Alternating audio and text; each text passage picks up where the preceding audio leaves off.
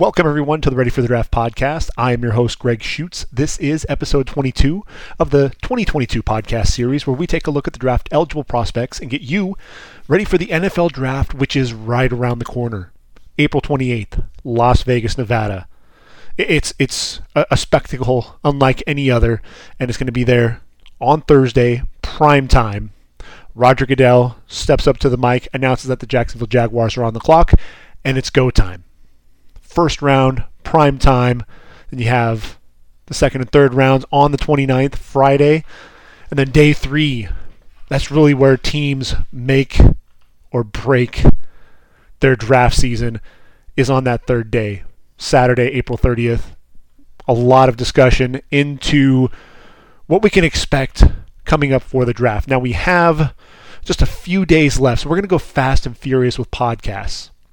And what we're talking about here is really taking a look at each position group. I've already announced my mock draft over the last couple of podcasts, three-round mock draft. I actually have a 7-round mock draft in the next day or two that I want to go ahead and release on the readyforthedraft.com website. And we'll be breaking that down a little bit further as we get closer to April 28th. But right now what I want to do is really do more of a positional breakdown. Take a look at each of the positions, talk about who do we expect on each day of the draft to come off the board. And then really what we're going to do is we're going to divide it up into offense and defense. We'll have 3 podcasts on offense, so that'll be the quarterbacks and running backs today. Tomorrow we'll cover the wide receivers and tight ends. And then the next day we'll talk about the offensive line. So that's going to be talking about not only the tackles, but the interior linemen at the guard and center positions. From there, we'll move to the defensive side of the football. We'll talk about the edge rushers and D-line, the linebackers, and then we'll close it out with the defensive backs. And, of course, we'll also sprinkle in the specialists there on that final 6th podcast. So 6 podcasts in 6 days. May take a break for just 1 day, and then we'll go heavy with my final projections for the draft. So we've got a lot to cover. So let's go ahead and jump right into things. We'll talk about this quarterback position. And look, this quarterback draft class, and even the casual football fan knows that this is not a very deep quarterback class. And really, if you look at last year's draft class, Trevor Lawrence, Zach Wilson, Trey Lance, Justin Fields, and Mac Jones all taken in the top 15 picks. And if you look at this draft class, all of these guys would fall in somewhere behind Mac Jones. So these guys that we're talking about as potential first-round picks likely would be day 2 guys at best in last year's draft. But here's the thing. When you're talking about the quarterback position, that's the premium position. And you're really looking for that next quarterback. And a lot of times you don't have the luxury of saying, we'll wait until next year. And we know that next year's draft class, headed by C.J. Stroud and Bryce Young, that's really the draft class that everyone's looking forward to. There are a lot of other guys out there. Phil Dracovic is another name that comes to mind as a guy that's going to be out there. And man, it reminds me of that 2011 draft. After Cam Newton, there was a mad scramble for that quarterback. And so you had Jake Locker. I thought that was a reach there at 8 for the Titans. And then Blaine Gabbert there at 10. Christian Ponder should have been a day 2 pick, was taken there at number 12 overall by the Vikings. So, there are teams that have a history of reaching for quarterbacks because really that's what they're trying to do. They're trying to target a guy that can end up leading their franchise. And that's really going to be the difficult thing. And really, now that I think about it, that same draft class last year also had Davis Mills, who's leading the Texans this year. And Davis Mills was taken in round number 3 of last year's draft. And I'll tell you what, the way that Davis Mills, kind of an up and down season, but you'd be hard pressed to find any of the quarterbacks in this year's draft class who you'd take ahead of Davis Mills really at this point. But I think going into the draft last year, you probably have a couple of guys that you would have taken ahead of him, probably on in the second round. You only had Kyle Trask taken in round 2 a season ago. You probably sprinkle in Malik Willis, Kenny Pickett possibly. So the quarterback draft class, really not very strong. And when we look at it, we talk about really top to bottom. After you get past the first 6 quarterbacks, there's a huge drop-off. So that's the other thing. When you're talking about it, you're going to see quarterbacks, I think, taken a little bit sooner than you would expect, because not only there's a need for that quarterback spot, but also because there's just a huge drop-off after that. I only have 4 quarterbacks that are actually going to be coming off the board on day number 3. So when we look at this quarterback draft class, who's going to be the first quarterback taken? And that's really the biggest question mark, right? And I think the first quarterback, there's a lot of talk about Detroit going with quarterback at number 2 overall. Look, if they did that, they already have Jared Goff. They need to address the defense. If they took Ahmad Gardner or Kyle Hamilton to address the defense, I'd be okay with that. Address that secondary. Trayvon Walker feels like the likely scenario. If Aiden Hutchinson doesn't go number 1 overall, then that's going to be their guy. But I think all indications are Jacksonville's going to take Hutchinson, get a guy that's really going to lead that defense and be that guy that's going to galvanize the defensive side of the football, much like Trevor Lawrence is going to be doing on the offensive side of the ball. And he paired nicely with Josh Allen. You have Trayvon Walker number 2. Will the Lions take a quarterback in this draft? I think they will, but it won't be with that number 2 overall pick. They could use 32 or 34 to take a quarterback, and we'll talk about that here in a second. So who's the next team that's really going to be looking at that quarterback spot? The Giants, they still have Daniel Jones. I don't know that Joe Schoen wants to go ahead and do that, pull the trigger just yet. I think the Giants probably are sitting in a good position to potentially be in that CJ Stroud market. Just depending on how everything goes, but I think they can really shore up, be smart, take an offensive lineman and either an edge rusher or a corner safety with that number 7 pick. So I don't see it being the Giants. Carolina is really that first team. Now you've got Scott Fitterer there, the GM. He may be looking at it from the standpoint of they can go after Baker Mayfield and trade for him. Likely not going to be happening before the draft. We already know that Robbie Anderson has come out in the social media and said that he doesn't, have a vote of confidence for Baker Mayfield. Doesn't really want to see them trade for him. So really, I think Carolina is still weighing their options. Are they gonna, are they satisfied with going after Baker Mayfield with that 5th-year option, and let him play that season out and see if ultimately he can recover from that shoulder surgery? Because look, the 2020 season was a decent season, and I think everyone was expecting him to build upon that in 2021. And then he has that shoulder injury. It was a non-throwing shoulder, but really that affected his game from that point forward. Had that offseason surgery, so let's see what happens with Baker Mayfield there with Carolina. But if you do that with Baker, you still have Sam Darnold on the roster. I think Sam Darnold ultimately, is going to end up being a casualty at some point. Do you go Charles Cross at number 6, or do you end up targeting a quarterback? And here's the thing: if Baker Mayfield is ultimately going to be their guy, Malik Willis will be the pick there for Carolina. Because then what you have is you have Baker Mayfield with Malik Willis, who can kind of be that understudy, learn from Baker a little bit, learn that offense, because that's really what Malik Willis needs. This is a guy who has all the talent in the world. You see the elusiveness in the pocket. You see the cannon for an arm. This is a guy, he's not built like Kyler Murray or Lamar Jackson. This is more of a Jalen Hurts type of runner. Very physical, likes to really light guys up. He was second in the FBS among quarterbacks running the football. I think cutting down on some of the decision making. But here's the thing: he was playing behind virtually the worst offensive line in FBS there for the Liberty Flames.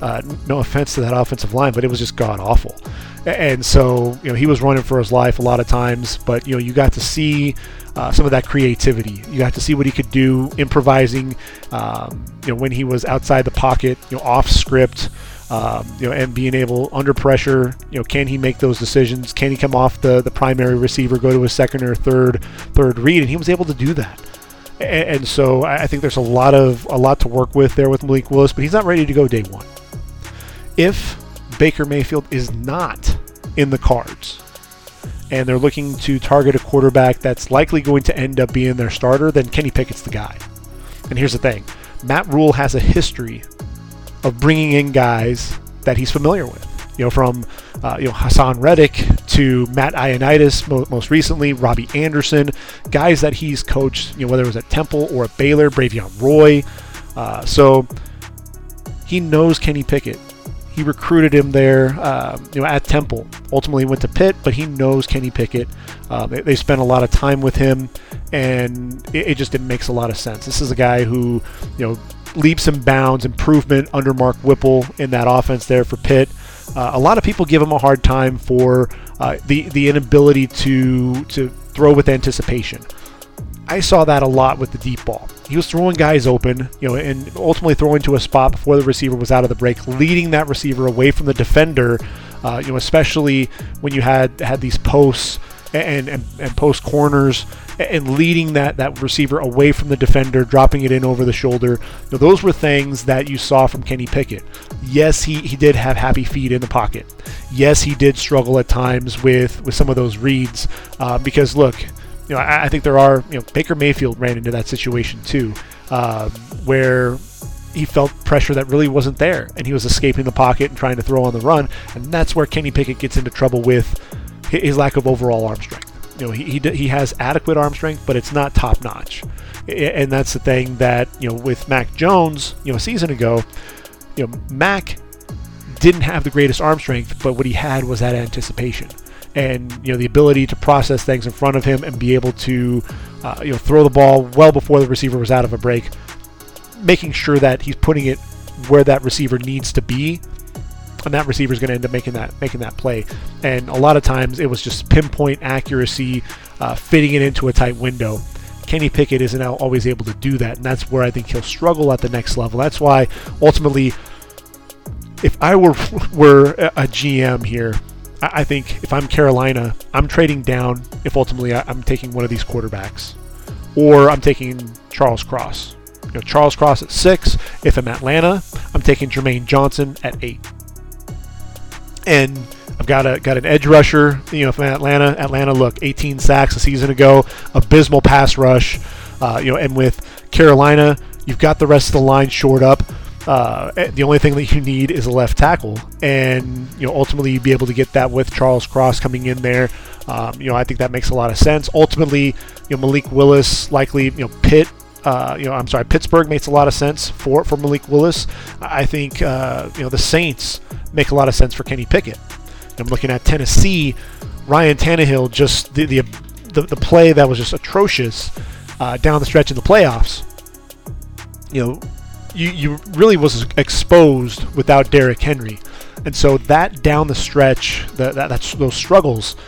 Ultimately, you could potentially see Kenny Pickett come off the board there, and then obviously you get into the Lions. So I think ultimately, at the end of the day, Atlanta, you have Marcus Mariota. You don't have to take a quarterback, but Malik Willis is from the Atlanta area, went to high school, not too far away. I think in terms of galvanizing that fan base, you need a guy to rally around. You just traded away Matty Ice, the all-time leading passer there. Basically, one of the best players of all time, iconic there for the Falcons. It's like trading away, your franchise, essentially. And so you need to really get a guy in there that the fan base can get excited about. And yes, you need receivers. Calvin Ridley, we don't know when he's going to be back, and really your top receiver at this point is Olamide Zaccheaus. You need receivers. You also need edge rushers, and so taking a quarterback in the first round doesn't necessarily make sense. But I think looking at Malik Willis and what Malik Willis brings to the table, it's hard not to ultimately look at it and say that's who Atlanta's going to go with is Malik, and ultimately Marcus Mariota. I see Arthur Smith jumped on him almost right away. Feels like a bridge quarterback to me. We get Malik Willis in here, galvanize the fan base, and we're talking about Malik Willis leading the Falcons into 2023 and beyond. So I've mentioned some of the other teams where we could potentially see a quarterback come off the board. Matt Corral is probably number 3 in terms of the quarterbacks right now. When I look at him, this is a guy. Look, he's a gunslinger, man. I thought he really improved his game under Lane Kiffin. And yes, I know Lane Kiffin's offense is really quarterback friendly. Doesn't have to process a lot. Basically grip it and rip it. A lot of times you have a lot of those crossing routes and being able to throw guys open. But what I love about Matt Corral is he does go through his progressions. You see that the ability to survey the field. He does have a strong arm, really a quick release, can fit the ball into a tight window. I like the decision making. I worry about the durability. That's one of the big things that I worry about for him. I don't worry about so much the turnovers anymore. That was one of the things a season ago. A lot of the decision making, he rushed himself quite a bit, and he's cut down on those poor decisions. On the opposite end, you've got Kenny Pickett. Those smaller hands that everyone was talking about. You remember that conversation. I think 8 5/8 inches is what we've settled on now with his hands.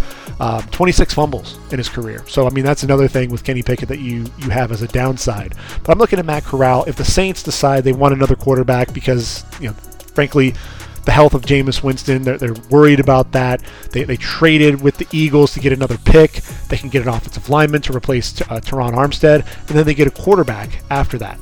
They also need a receiver, so there's a chance that they could end up targeting a guy like Chris Olave with their second pick, possibly even Treylon Burks, but they could go quarterback. And I think Matt Corral will be right in that mix. I think Pittsburgh is another great fit for Matt Corral because, look, they've got Mitchell Trubisky. And Mitchell Trubisky signed a 2-year deal. We know that he's going to likely be the starter, but he also feels like a stopgap, a bridge quarterback. You also have Mason Rudolph on the roster. Look, he's auditioned for the starting job, and he's not the long-term answer. We know this. So I think Pittsburgh makes a lot of sense. And then again, Tennessee, like I said, and then the Lions sitting there at 32 or 34. Right now with my mock draft, I have them going to Pittsburgh. So right now we've got 3 quarterbacks in round 1. Desmond Ridder, to me, is interesting because I think Indy, without a first-round pick, they could stay put at, I believe it's 42, and still end up landing Desmond Ridder in round number 2 and be just fine. And so I think that's likely what's going to happen. But there's another team that I'm targeting, and I have them taking Desmond Ridder in round number 1, and it's basically I'm just kind of expecting Tennessee to either trade down, possibly look to trade back up into, either into the end of round 1, possibly round 2. Shoot, they could even use that 26 overall pick and take Desmond Ridder. I think with what Ridder has been able to do, he's an interesting guy. He's an interesting study. This is a guy early on in the game. He makes some errant throws. You need to clean up the mechanics, the footwork. Not always, stepping to the target. Sometimes he's stepping into the bucket. He's sailing passes. Doesn't always read the field. I think that was one of the things that you saw against Alabama. They really just fooled him. And so I think that's one of the things against some of these more sophisticated defenses, being able to understand what he's seeing. But there's a lot to like as well. He's got a big arm, one of the bigger arms in this draft class. Ran a 4.5 140. He reminds you a lot of Marcus Mariota in that way. Just eats up a lot of yards very quickly. You blink and the guy's gone for 30 yards.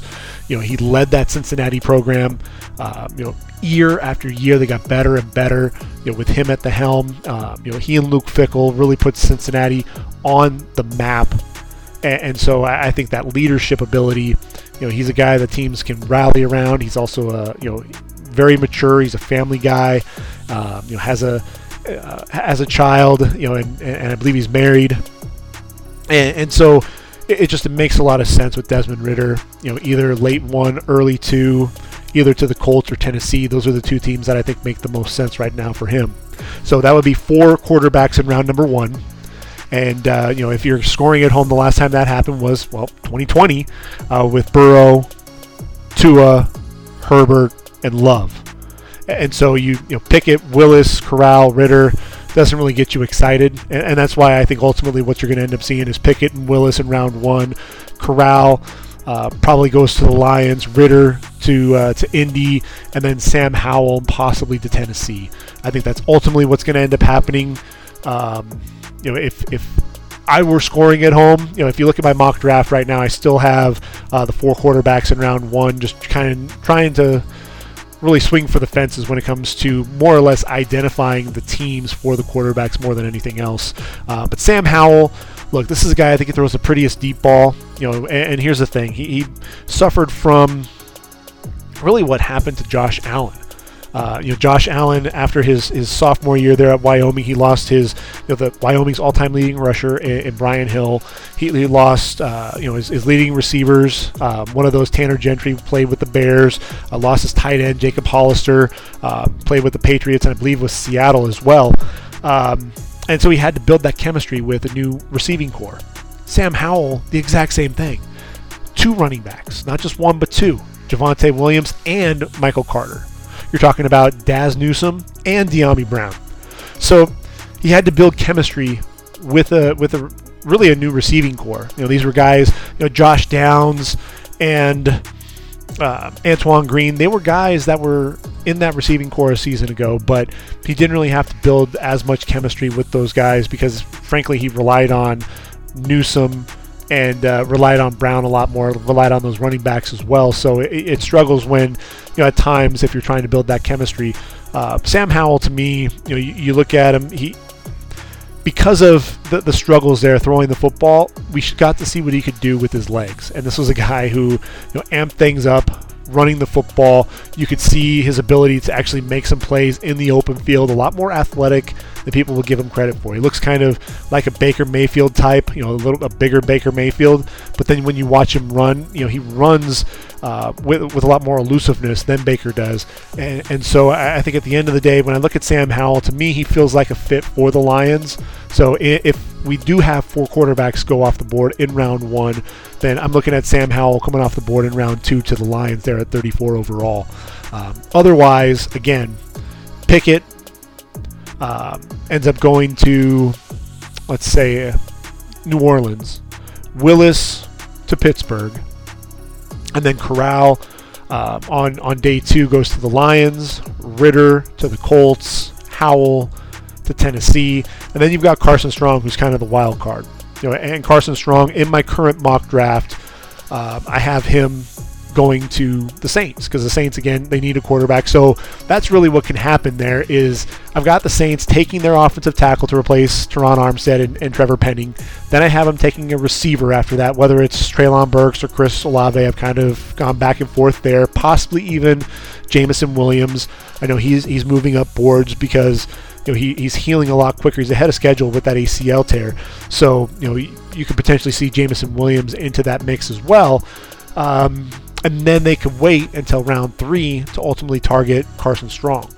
I think Carson Strong as well, you could have him going to the Colts. I think that's the other fit. Have him learn behind Matty Ice for a year or 2 before he ends up taking the reins. Look, Carson Strong, he battled the knee injuries and he had that knee brace, and that's really, people were saying, well, he's not that mobile. He's a lot more mobile than people give him credit for. I think he's got one of the bigger arms as well. You saw the deep ball that he was throwing there at the combine. He's a guy to me that, just the arm strength is what jumps out. I think this is a guy though. He struggles a little bit with manipulating that pocket. I think he looks a little stiff when he does that. Can he take off and run? I think he can, but he does look stiff. And that's really the biggest concern is, that pocket presence. Is he going to be a guy that's going to be able to make plays with his legs? If you have to go off schedule, is he going to be able to make those plays time and time again? I think he's capable of it. I think we saw that, with that trio there with him and Romeo Doubs and Cole Tucker there with the Wolfpack. But, I think there's just not enough there for him to come off the board higher than round number 3. I think when you look at Jacob Eason and where he ultimately came off the board, I think it feels similar to ultimately Jacob Eason. That was a quarterback who had a ton of arm strength, right? And so you were expecting to see that, and ultimately he went off the board in round number 4, ultimately to the Colts in that 2020 draft. And so there's a chance that Carson Strong, we may not have a quarterback come off the board in round number 3. And here's what's interesting. When you look at some of the parallels here to that 2020 draft, I mentioned 4 quarterbacks in round 1. You could potentially see that. Round number 2, you have 1 quarterback come off the board. That was Jalen Hurts. And then in round 4, you ultimately see Carson Strong come off the board. So it could potentially happen to where this somewhat mirrors that draft class a little bit. Granted, the talent is not on the same level. I'm talking more about just sheer numbers more than anything else. On day 3, this is where it gets kind of confusing and really, where are these quarterbacks going to come off the board?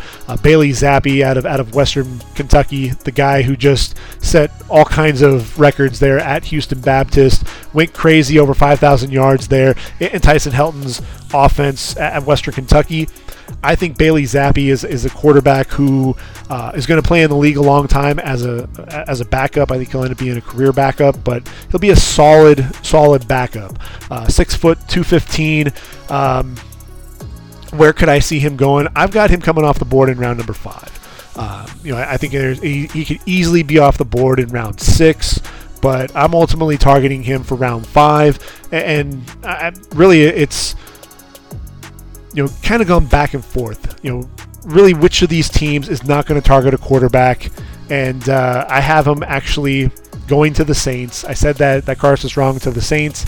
I changed it. He's going to the Colts and in this scenario, and I have the Saints ultimately taking Bailey Zappi because I think, when you look at the Saints, if they go offensive tackle and they go receiver as I currently have in my mock draft, and I know I said that Kenny Pickett could potentially go to the Saints if they do decide to go quarterback in round 1, but they can wait. They get Bailey Zappi, they get a serviceable backup there for Jameis Winston, and then depending on what happens, you get a better quarterback class in 2023, and you can really target a quarterback then. So there are some options there for the New Orleans Saints, and I think Bailey Zappi will be the first quarterback taken in on day 3. Then you get to the quarterbacks after that, and I'm looking at Cole Kelly as the next quarterback. 6'7", 249 pounds. This is a big dude, huge arm. Over 5,100 yards passing this past year, 4 touchdowns, 10 interceptions. 3 of those were picks against James Madison, a guy who has over 10,000 yards in his career. A guy who, he's MVP of postseason all-star games, and a guy who, he looked effortless with his delivery, throwing the football down the field. He looked pretty casual out there. He was chewing gum and having a good time out there. And so when I look at him, Seattle, depending on what they do at quarterback, they're talking about, we think Drew Lock's going to be our guy, and we think that Geno Smith has the potential to be, a starter as well. Could they end up going quarterback at 9? Possibly. If Malik Willis is there, I think they could do that. Right now I have them targeting Charles Cross because they do need a tackle because, Dwayne Brown is a free agent still. So they need to address that tackle position for sure. So they could wait. They could end up taking Sam Howell in round 2. I actually have them taking Cole Kelly here in round number 7 because, frankly, Seattle, if they roll the dice, they go with Drew Lock and Geno Smith for the time being.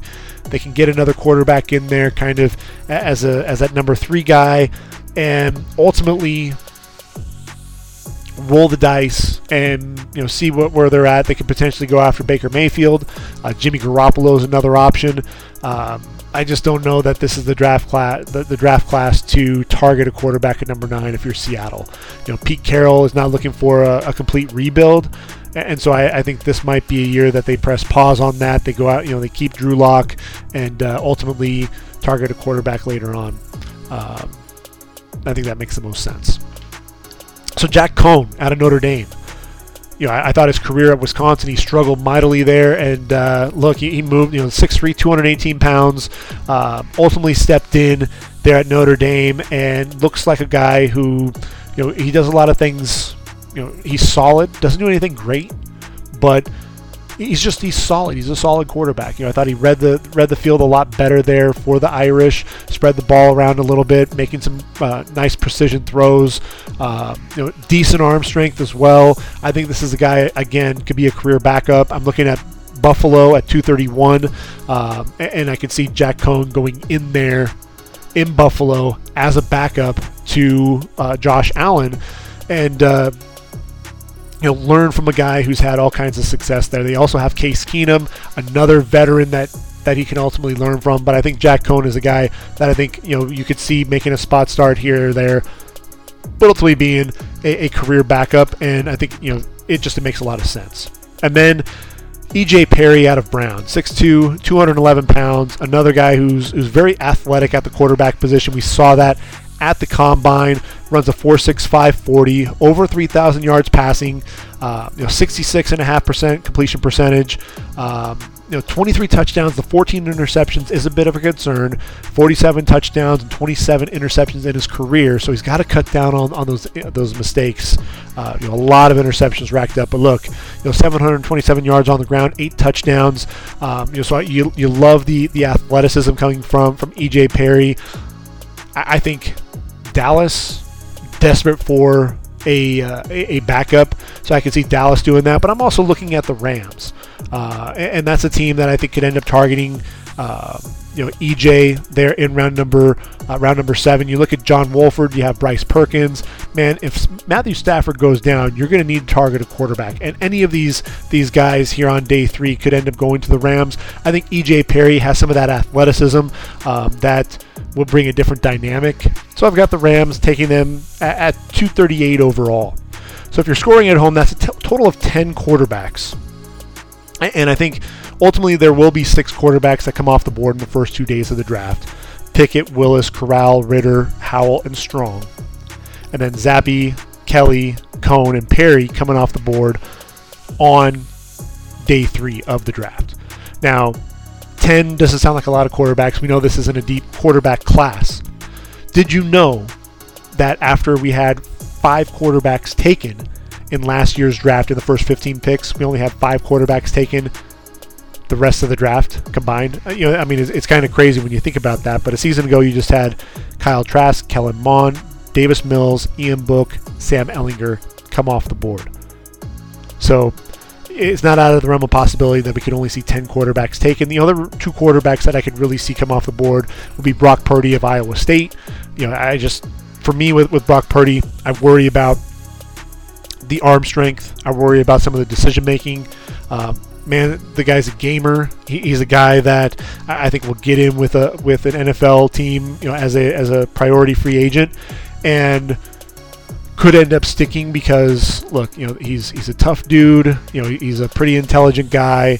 4-year starter there with the Cyclones, but man, there's a lot to his game that needs to be cleaned up. And then Skylar Thompson there out of K-State, athletic guy, playmaker with his legs. Arm strength is lacking. I think those are 2 guys that could end up making a roster, more than likely on a practice squad. But they're both going to be undrafted free agents. I just don't see either of those guys ultimately getting drafted. So that's the quarterback position. Now we take a look at the running backs. And I know when you target running backs, a lot of times you're talking about running backs being taken in round number 1. And if you go back the last 5 years, we had at least one running back taken in each of those drafts. So 2017 we had Leonard Fournette, Christian McCaffrey, and Dalvin Cook. In 2018, then it was Saquon Barkley, Rashad Penny, and Sony Michel. And then you get into 2019. Josh Jacobs was your lone running back taken in round number 1. That was a draft class that saw Miles Sanders and Darrell Henderson and David Montgomery and Devin Singletary and Damian Harris all taken on day 2 of that draft. 2020, just Clyde Edwards-Helaire, but again, another draft that had Jonathan Taylor coming off the board in round number 2. DeAndre Swift was there as well. Cam Akers, J.K. Dobbins, A.J. Dillon, a lot of guys that made an impact there, on day 2 of the draft. And then in 2021, obviously we had Najee Harris and Travis Etienne. Haven't gotten to see Travis Etienne play yet, but we got to see Javonte Williams. We got to see Trey Sermon a little bit there with the Niners.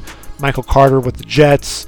Ramondre Stevenson, looking like a power back there for the Patriots. Chuba Hubbard got to fill in for Christian McCaffrey there in Carolina. Obviously, Elijah Mitchell was a find there in round number 6 coming out of Louisiana Lafayette for the 49ers. The last time we actually didn't have a running back taken in round number 1, that was a draft when Bishop Sankey was the number 1 running back taken in round number 2 back in 2014. So the top running backs in this year's draft class, when you're talking about it, Breece Hall, Kenneth Walker, Isaiah Spiller, they're guys that we can be talking about as potential first rounders. I think we're just deep in other positions. When you're talking about, the number of edge rushers, offensive tackles, receivers, those positions by themselves are going to take up the majority of round number 1. So just because we may not have a running back go in round number 1 doesn't mean we don't have a deep draft class when it comes to running backs. I think there's a chance that Breece Hall, I really see him as the only running back potentially getting into round number 1. This is a guy who could be a bell cow. I think this is a guy who can run between the tackles, with physicality, but you also love the vision. You love his ability to make guys miss in the hole, the stop and start ability as well, and then he has that home run speed, that 4.39 40 at the combine, 40-inch vertical leap, and then the hands. A guy who just makes absolute, just spectacular catches, one-handed catches down the sideline. 5'11", 217. He's has really good size as well. To me, I think Breece Hall could potentially be the Bills' target there at number 25. Tampa Bay as well. I think Tampa Bay needs to go guard to replace Ollie Marpet, the retired Ollie Marpet. They do have Shaq Mason in there, but Aaron Stinney isn't going to get it done. I think they do need to target Kenyon Green, but there are guys in round 2, whether it's Sean Ryan or Darian Kennard. You get Breece Hall, who ends up taking the place of Ronald Jones, who's now in KC. You've got Giovanni Bernard, you've got Keyshawn Vaughn, Leonard Fournette is back. That really solidifies that running back class. So there's a chance that Breece Hall could end up being taken in round number 1.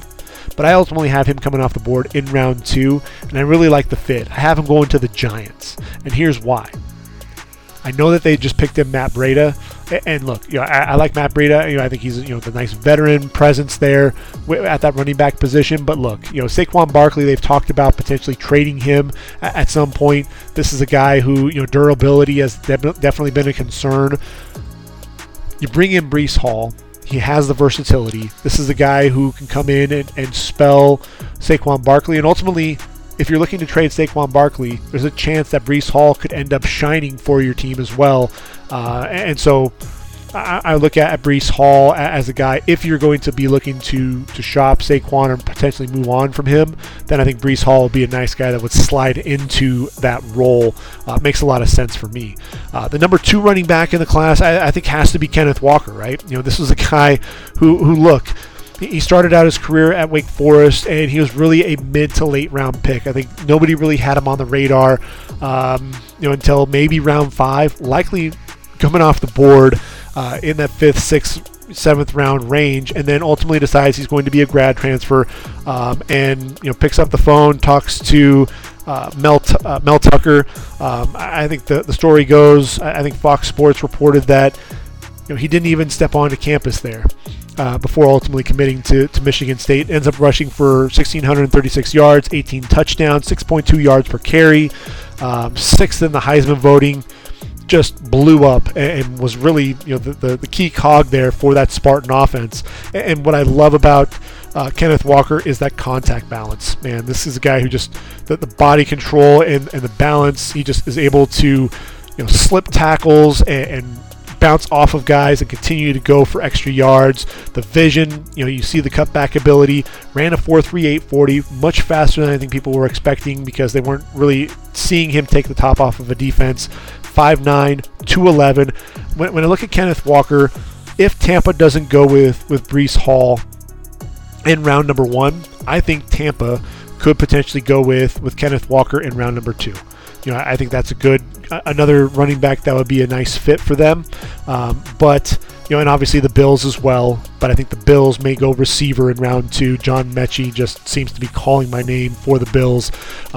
So I think that makes a lot of sense there as well. So how about the Denver Broncos? And I know Denver, they've already taken Javonte Williams, but Melvin Gordon is a free agent, and you need to get another back into that group.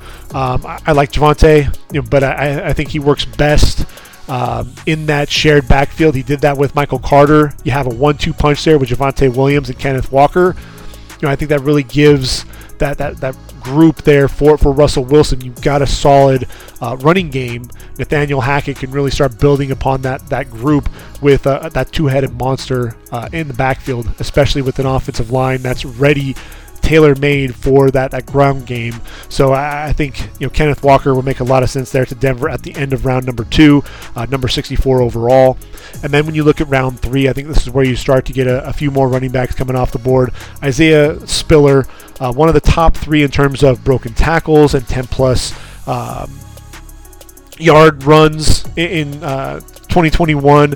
And with Isaiah Spiller, look, he was another guy who got to share the backfield. Only 179 carries in 2021. Shared the backfield with Ainias Smith and Devin Achane. When you look at him, though, back-to-back 1,000-yard seasons. Also 74 receptions in 3 seasons with the Aggies. So he's got good hands coming out of the backfield, can be physical between the tackles, has good speed getting on the outside as well.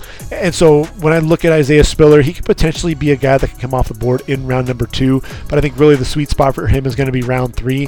And I went back and forth with where I was going to stick him, but ultimately I'm looking at Houston there, potentially at 68, but I think more than likely he's going to come off the board at number 80 if Houston's going to end up going after him. And the reason why I like him going to Houston, because there's a lot of uncertainty at the position. David Johnson is a free agent. Looks like he's not coming back. I don't know. I mean, but they brought in Marlon Mack, and I know Marlon Mack has had his share of ups and downs, 1,000-yard rusher, but also has battled some injuries.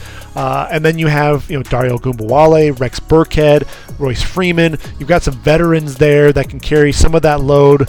But really what I want to see is get a running back in there who is versatile, a guy who could ultimately take the reins and be that number 2 running back to Marlon Mack. And I think Isaiah Spiller can be that guy. I really don't see Rex Burkhead or Ogunbowale or Freeman being the guy that would step in the event Marlon Mack has an injury. Isaiah Spiller could absolutely be that guy in his stead. So after Isaiah Spiller, then I think the next guy off the board is going to be James Cook. And James Cook out of Georgia. And he just reminds you a lot of his brother. He has similar measurables, not quite the prospect that his brother was coming out of college. But what I love about James Cook is it seemed like every time he touched the football there for the Bulldogs, there was some excitement. And that's really when you're looking for running backs. For me, he may not be the number 1 guy. But when he gets into a game, is he a guy that could potentially be a difference maker? And I thought he was absolutely that. Georgia, they have that running back by committee, but you loved watching him play. Average 6.5 yards per carry in his career with the Bulldogs. 67 receptions as well, including 27 this past season. Had 10.9 yards per reception in his career. He's just a guy who has tremendous speed on the outside, tremendous vision as well. Ran a 4.42 40 at 5'11", 199. And when I look at James Cook, obviously 3rd round feels like the sweet spot. I think this is where Buffalo should pull the trigger. At number 89 overall, they could get the running back in there to pair with Devin Singletary. And so you get another guy who can catch the football out of the backfield. Zach Moss is kind of your bruiser, but you lose Matt Breida. And so I think what you do is you get this guy in here and can be that nice change of pace, a little bit more of excitement there to pair with Devin Singletary. I think it'd be really interesting there for Buffalo in round number 3 if they went after James Cook. And so then after that, who's the other running backs that you're going to see coming off the board there? I've got Jerome Ford out of Cincinnati, and I've got him going to Miami. And so when you look at Miami and you talk about the running backs, they've got Chase Edmonds, they've got Raheem Mostert. But after that, Myles Gaskin, Salvon Ahmed, I don't think are really the answer there as that number 3 running back. And really, are you going to take a number 3 running back in round number 3 if you're the Miami Dolphins? I think what Miami did this offseason, they targeted a lot of positions of need. They brought in Connor Williams to play guard. They brought in a couple of running backs. They get Alec Ingold. They bring in both Tyreek Hill and Cedric Wilson at receiver, Teddy Bridgewater there at quarterback. I think defensively, they're probably going to be targeting a couple of guys as well. They were able to bring back Emmanuel Ogbah and Elandon Roberts. But I think getting another playmaker, and that's really what we're talking about here. That's why you bring in a guy like Tyreek Hill. You need playmakers for Tua. And I look at Jerome Ford as a guy that's absolutely able to do that. We saw him elevate his game as a receiver, 21 receptions this past year, over 1,300 yards on the ground, 19 touchdowns. And he was a guy, every time he touched the football, he had a chance to go the distance. And he was one of those guys who he made the game a lot easier for Desmond Ridder. And so if you're looking for guys who's going to make things a lot easier for Tua, I think Jerome Ford is going to be one of those guys. I think he'll fit in well in that running back room as well, and ultimately end up being that number 3 running back behind Edmonds and Mostert there for the Dolphins. So we've got one more for you, and I'm looking at KC, and I'm looking at, what is KC going to do? Because you have Clyde Edwards-Helaire, and you have Ronald Jones that you brought in from Tampa. Jerick McKinnon's out. Darrell Williams is out. This is a team that has, had I don't know how many running backs in that running back room. Really a running back by committee, so they're not afraid to bring in another guy. And what I'm looking at is okay, you've got Edwards-Helaire and you've got Ronald Jones. I think what you need is a guy that's going to be physical, a guy that's going to get you some of those tough yards between the tackle, a bowling ball type of a presence. And when I mention bowling ball, I think you have to think of Dameon Pierce out of Florida, 5'10", 218 pounds. Yes, he ran a 4.59 40, but you're not expecting him to be that burner. He does have some explosiveness in his legs. 34.5-inch vertical leap. They said that he was able to jump 37 feet as well. Bench press 225, 21 times at the combine, so he definitely has that power. But what you loved about him was the lateral quickness for a guy his size. He's just a bowling ball, a guy that's going to bounce off of tackles. And frankly, Florida, I would have loved to have seen him used a lot more. He only got 100 carries, but 574 yards, 5.7 yards per carry, 13 touchdowns there for the Gators. I think he's going to be a better pro. I think he's a guy that's going to come in there and really be that nice change of pace for KC with Edwards-Helaire and Ronald Jones II. You bring in this third running back, and I think he'll be a guy that's going to be able to start wearing down some defenses late in games. So when you're talking about that running back spot, I've got 6 coming off the board on day 2. So then you're looking at day 3, and what does that really look like? I actually think that day 3 and that 4th, 5th round is really going to be, again, that sweet spot for that running back position. And so Brian Johnson Jr. out of Alabama. This is a guy, look, he sat behind a lot of running backs from Josh Jacobs to Najee Harris. Finally got his chance, and man, he delivered. This was a guy, he's not as flashy as Najee Harris. He's not going to jump over Nick McLeod or anything like that, but he's going to give you a lot of those hard-earned runs. And this is a guy, look, when you needed to wear down teams, look at Cincinnati. They really just wore them down, and they just handed the ball off to Brian Robinson and let him go. And that's one of the things that I thought was really a lot of fun watching him play. Was this was a dude, he stuck it out there at Bama and was rewarded for that hard work.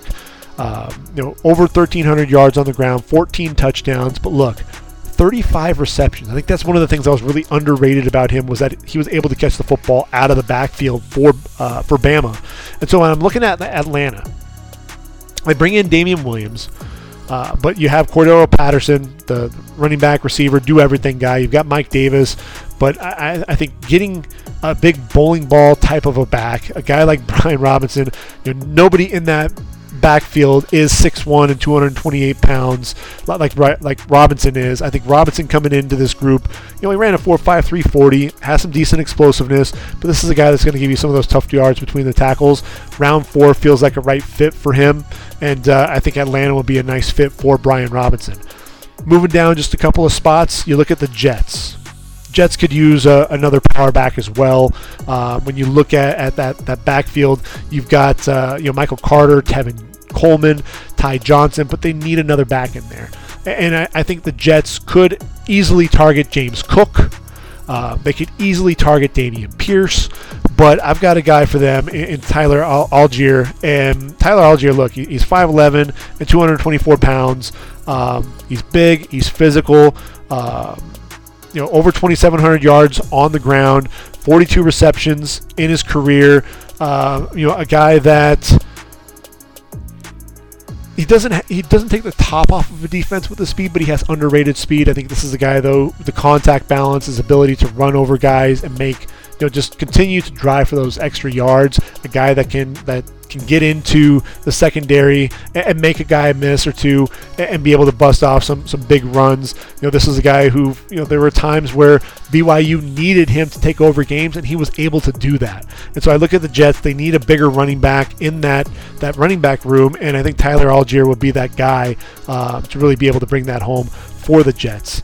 And then when you're moving further down that fourth round, I'm looking at Tampa Bay. And I mentioned them earlier, potentially targeting a running back at some point. Rachaad White out of Arizona State. He's 6 foot, 214 pounds, a one cut and go type of running back.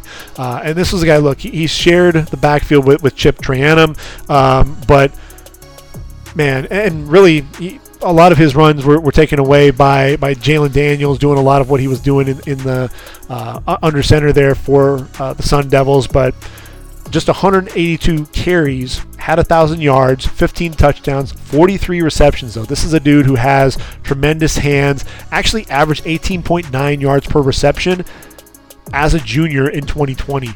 But he has tremendous hands, a guy that, if I'm looking at Tampa, I want to bring in a guy that is going to be explosive in the passing game. Rachaad White's going to be my guy.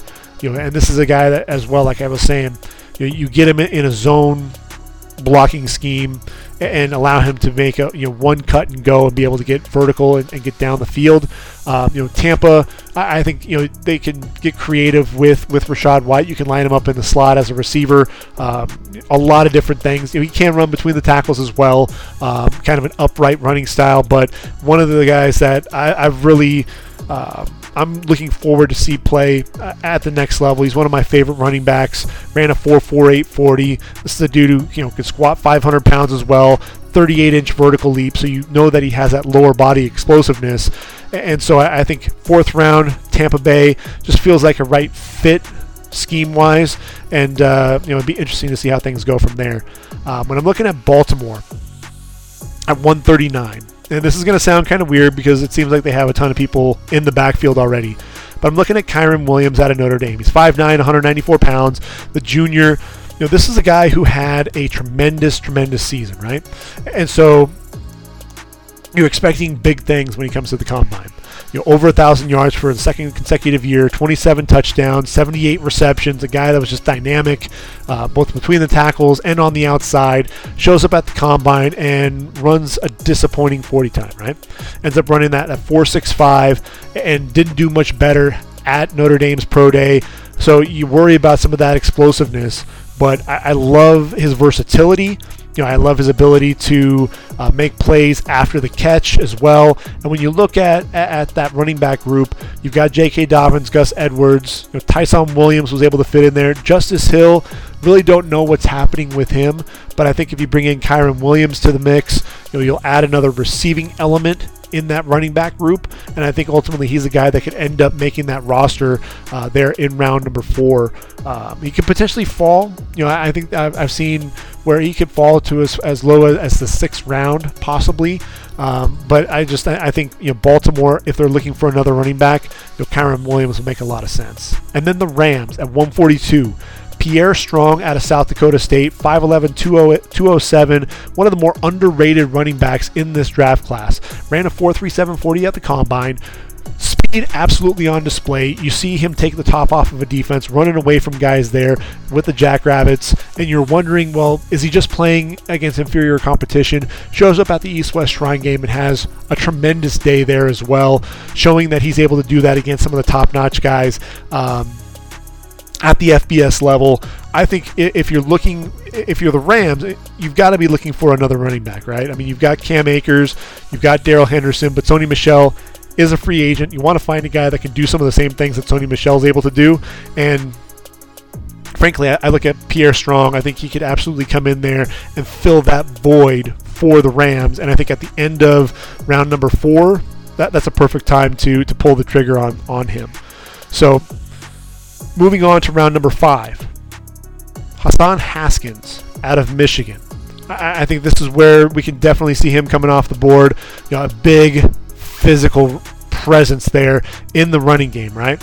And I think that's ultimately what spoke to me. 6'2", 228 pounds, and I'm looking at you, Jacksonville, as a potential destination for Hassan Haskins. Why? Well, I'll tell you. You've got James Robinson, who's been your workhorse to this point. You've got Travis Etienne, who's going to be more of your versatile guy, a versatile weapon, a guy that you're going to get out on the edge, get the football to in the passing game. But I think what you're lacking is really a guy that's going to be that physical presence in the running game. Hassan Haskins is absolutely that guy. I mean, that was one of the things that Jim Harbaugh wanted to do at Michigan, was to be the bully. They had that physical offensive line, and you've got Hassan Haskins running behind that group, over 1,300 yards on the ground, 20 touchdowns. Yes, he only had 4.9 yards per carry, which wasn't as explosive as some of these other guys, but this dude, man, you talk about the leg drive, you talk about the physicality with he runs. He's not going to run away from you, and that's okay. That's not what he's going to be asked for. That's ultimately going to be Etienne's game. But I think with Haskins, the physicality is absolutely there. Look, he bench pressed 225 27 times. Rep that out, made it look easy. I think Haskins to the Jags makes a lot of sense for me there in round number 5. After that, looking at it, I'm looking at Tyler Beatty out of Missouri. I had him coming off the board earlier at one point, and ultimately kind of had to move things around a little bit. And ultimately, I have him coming off the board to the San Francisco 49ers. And here's why. Raheem Mostert is gone.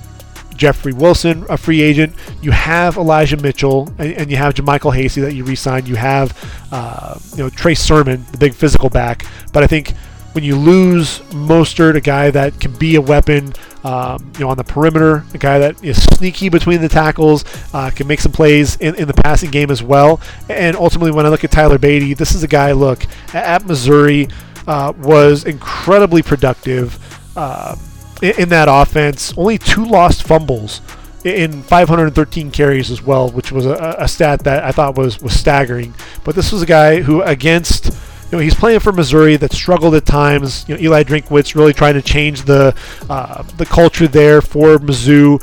But man, he's going up against SEC defenses and rushed for over 1,600 yards, 14 touchdowns, 54 receptions. This is a dude who had 126 receptions in his 4 years there with the Tigers. He's elusive in the open field. He's electric when he gets out in space. And ran a 4.45 40 at the combine. I look at him. I think that'd be a perfect replacement. Just fit him right in there for the 49ers. Makes a lot of sense to me there in round number 5. And at the end of round 5, I'm looking at Zamir White. And this was a guy who I thought was kind of overshadowed at times because of that excitement and the juice that James Cook brought. But he was a physical presence there in the backfield for Georgia. And that's one of the things that I think kind of jumped out to me anytime I watched Georgia play. 6 foot, 215 pounds. He was actually a lot faster than I was expecting him to run. Ran a 4.4 40. So you love the physicality, has that speed to go along with it. And at the end of round 5, I'm looking at Detroit. And I know their number 1 running back, also a Georgia Bulldog, and DeAndre Swift, but he's battled some injuries. And you have Jamal Williams in the backfield as well. But I think you get one more running back, a guy that can be physical, a guy that's going to be able to bring a couple of different dimensions to that running game. I think that really solidifies the group and really brings things along. Look, in round number 5, I think it makes a lot of sense for Detroit to go ahead and target that running back, get that third back in there, especially if DeAndre Swift is battling injuries again. He'd be a nice 1-2 combo there with Jamal Williams as well. And if DeAndre Swift is healthy, that just gives you more power in that backfield that you can ultimately option to if you need to. So now we move on to round number 6, and I only have 2 running backs coming off the board in round 6, and that's usually a round where you're going to see a lot of running backs taken. Last year we actually saw 6 running backs come off the board in round 6. Ironically enough, in 2020, no running backs came off the board in round number 6. So it's one of those things to where, I think the sweet spot for this draft is in rounds 3 to 5. That makes the most sense for this running back group. But I think there's still some guys, some weapons that you can end up getting later on in this draft. And I think for Arizona, Ty Chandler makes a lot of sense to me. 5'11", 204. This was a guy who I thought, at Tennessee, I didn't see a lot to his game. A guy that I thought was going to be, possibly, an undrafted free agent. I didn't really like his game a whole lot. You lose Chase Edmonds. You do have James Conner back. He re-signed. You've got Eno Benjamin in that backfield, but they need another running back. I think Arizona could potentially target Jerome Ford earlier in the draft. I think Kyren Williams is another running back that makes a lot of sense. But if they're going to ultimately target a running back in round number 6, then Ty Chandler is a guy that you could absolutely go for, because what I liked what he was able to do there at UNC. Over 1,000 yards on the ground, 6 yards per carry, 13 touchdowns. The guy who also has 73 receptions in his career, so he has some versatility to his game. But I think really what surprised me was at the combine, this guy has a lot more speed than you were expecting. 4.38 40. So a guy that, when you get him into space, is going to be able to eat up yards and eat up some of those chunks of yardage. And so when I look at Arizona, you need some speed there in the backfield, and I think that Ty Chandler can absolutely bring that to that group. End of round 6, Devontae Price, Florida International, 6'1", 215 pounds, durable at the running back spot. This is a guy, when you look at his stats, they don't wow you. 2,200 yards on the ground, 15 touchdowns, 45 receptions in his career. But you really had to get in and watch this guy play, because 65-yard touchdown runs like they were easy for this guy.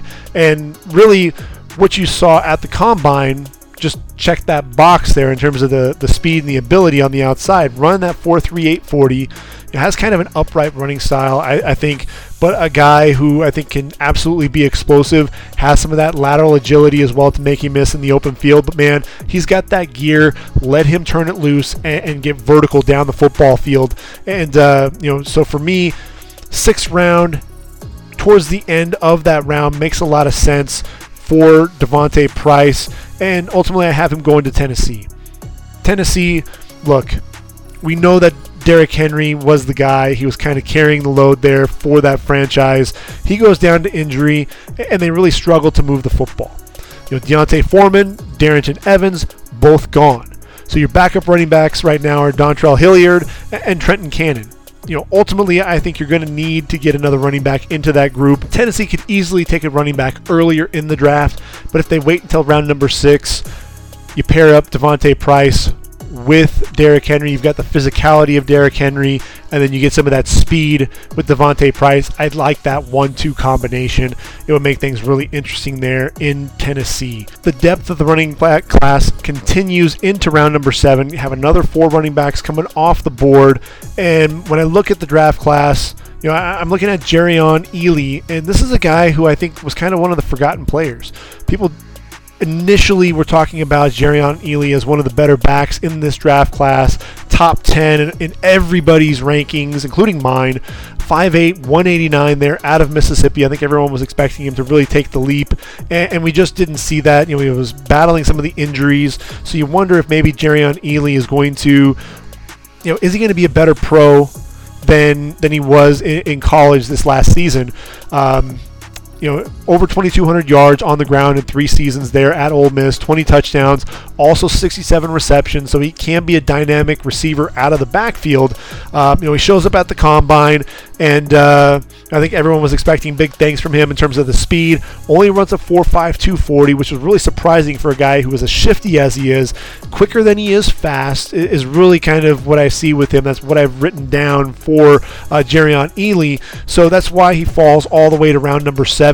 Some people have him as an undrafted free agent. I think he ends up getting drafted. I'm looking at Cincinnati, and I think Cincinnati could use another back into that group to challenge Joe Mixon, Samaje Perine, and Chris Evans, really moving that football in that ground game. And I think Jerrion Ealy brings a dynamic there.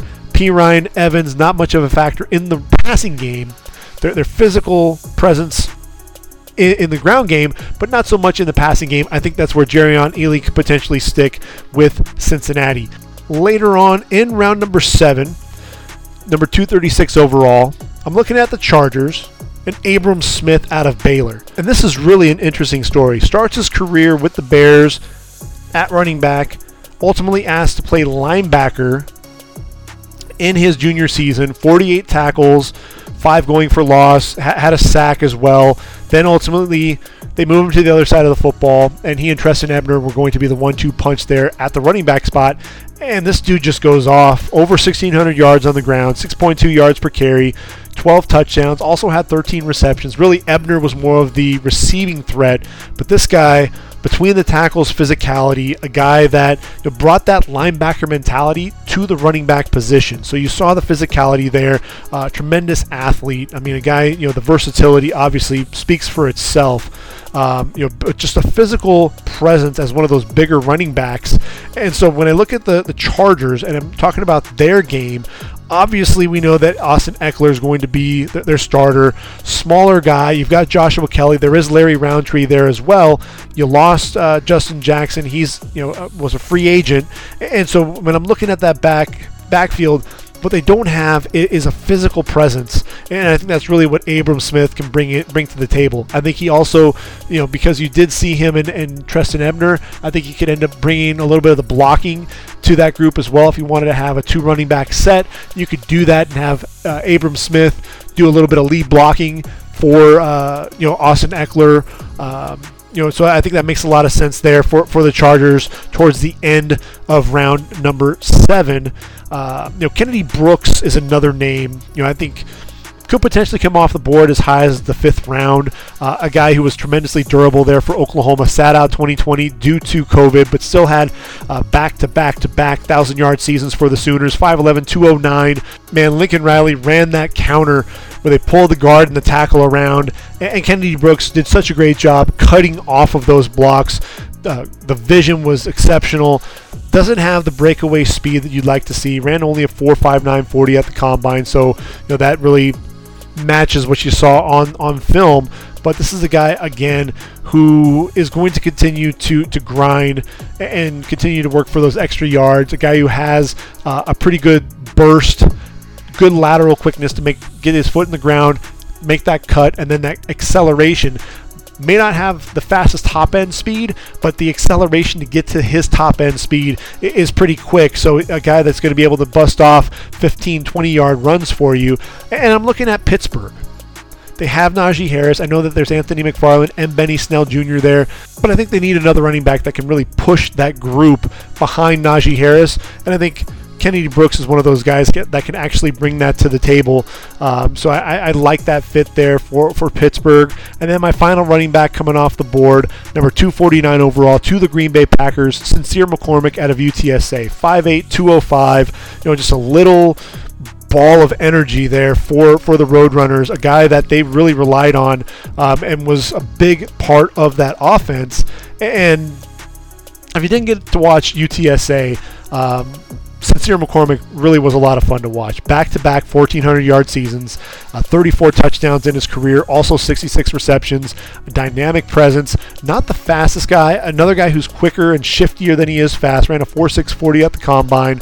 But look, this is a dude who he's a savvy runner, a guy that's going to make plays in the open field, especially as a receiver, and I think he has a chance to stick. And I'm looking at Green Bay, and the reason why I have him targeted with the Packers is the Packers ultimately, they look at that running back group, and they've got Aaron Jones, A.J. Dillon as the backup, but the health of Kyron Hill is kind of in question right now. I think getting another running back into that group, really push for playing time as that number 3 back and a guy that can be a weapon in the passing game. I think Sincere McCormick could be that guy for Green Bay. Look, the Packers have a lot of picks, and ultimately I think what makes sense is targeting a lot of positions, get additional weapons for Aaron Rodgers. Obviously, we know they're going to be going after receiver hot and heavy. I think the running back position could be another group, that they could target to add additional weapons in the passing game, and Sincere McCormick absolutely fits that bill. So if you're scoring at home from a running back perspective, that's 20 running backs taken. 6 in the first 2 days of the draft, really all in the second and third round. But then you have another 14 that come off the board in the 4th through 7th rounds. And we actually had 20 running backs come off the board in 2021. And what's interesting is you have 4 running backs come off the board in the first 2 days of the draft, 2 of those being Harris and Etienne in round number 1. And look, we've mentioned the running backs that can come off the board later on in a draft and be difference makers. Just because we don't have a running back coming off the board in round number 1 doesn't mean they're not going to be difference makers. From Jonathan Taylor to J.K. Dobbins to David Montgomery to Devin Singletary. There are a lot of guys who come off the board on day 2 of the draft, or look at Elijah Mitchell coming off the board on day 3 of the draft. And they're guys that can make a difference and make an impact, and that's why I think teams aren't necessarily going to target a running back early on in this draft.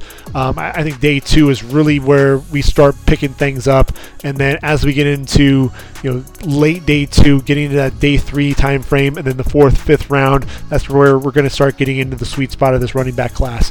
There are some guys that ultimately could still hear their name called in this draft class. I think Isaiah Pacheco there out of Rutgers is a guy, I think if nothing else, it's kind of hard not to target a guy who ran a 4.37 40. So I think he's a guy that you have to look at. I like Keontae Ingram out of USC, versatile, 6 foot 221, ran that 4.53 40. But look, 86 receptions in his career. You see the vision and the ability to put his foot in the ground and hit those cutback lanes. I like him. Started his career there at Texas, finished it off there at USC, and guy's a gamer, a guy that I think has a lot of talent. And then Ronnie Rivers out of Fresno State. This guy is interesting. Look, he's only 5'7.5", 195 pounds, ran a 4.6 40. But the dude had 150 receptions. Good bloodlines. His dad, Ron Rivers, played with the Lions. But I think Ronnie Rivers is going to get a chance at the next level. Probably not going to get drafted. Probably going to end up being an undrafted free agent. But I wouldn't be surprised if he ends up making an NFL roster. A guy that not only was a starter there at running back for the Bulldogs, but tremendous receiver, as I mentioned. Also a guy that shiftiness in the return game as well. I like Ronnie Rivers to end up making a team, likely as a practice squad guy, but someone who I think has a chance to really stick with an NFL roster because of the versatility, especially in that passing game. So running backs and quarterbacks are in the books. We'll be taking a look at the receivers and the tight ends tomorrow. As I promised, we'll be doing another podcast tomorrow. I'll get that released as well. When you're looking at it, obviously the receiving class, you've got 6-7 receivers that can come off the board in round 1, which would be absolutely ridiculous. Although we did have 6 receivers come off the board in 2020. So we'll take a look at what that looks like. We expected to see 7-8 receivers come off the board a season ago, and we only ended up seeing 5 with Elijah Moore and Rondale Moore, who were in a lot of mock drafts in round number 1, ultimately falling to day 2. Could that be the same with guys like Christian Watson, possibly even Jahan Dotson? I don't know that that's necessarily the case. Because there are so many teams that need quality receivers. So we'll be talking about that. And then obviously that tight end position. That tight end class is deep, not really at the top. And that's one of the things. Trey McBride, could he sneak into round 1? Some drafts possibly, but not this draft. He's going to end up being a day 2 guy. He'll likely come off the board in the 2nd round. I've got him going to Washington. But you've got a lot of other guys, 3rd, 4th, 5th round, even into the 6th round. There's really a lot of guys that, are going to hear their name called in that group late day 2 and all the way through day number 3 in the tight end class. Very deep group and a lot of guys that are going to be playing at the next level for a long time. And then obviously, we're also going to be talking about the guys that are the fullback, H-back, tight end combos, guys that can, the versatility, wear a lot of hats, and I'm talking about Jeremiah Hall and Connor Hayward. We'll include them in the group with the tight ends. So hope you tune in tomorrow. We'll have another podcast that we'll be releasing talking about receivers and tight ends. So until then, this has been the Ready for the Draft podcast. I've been your host, Greg Schutz. Make sure you check out readyforthedraft.com. I'm going to get my 7-round mock draft up in the next day or two. I'll let you know when it drops, and you can go ahead and check out all 262 picks. Until next time, everyone, take care, and I am out of here.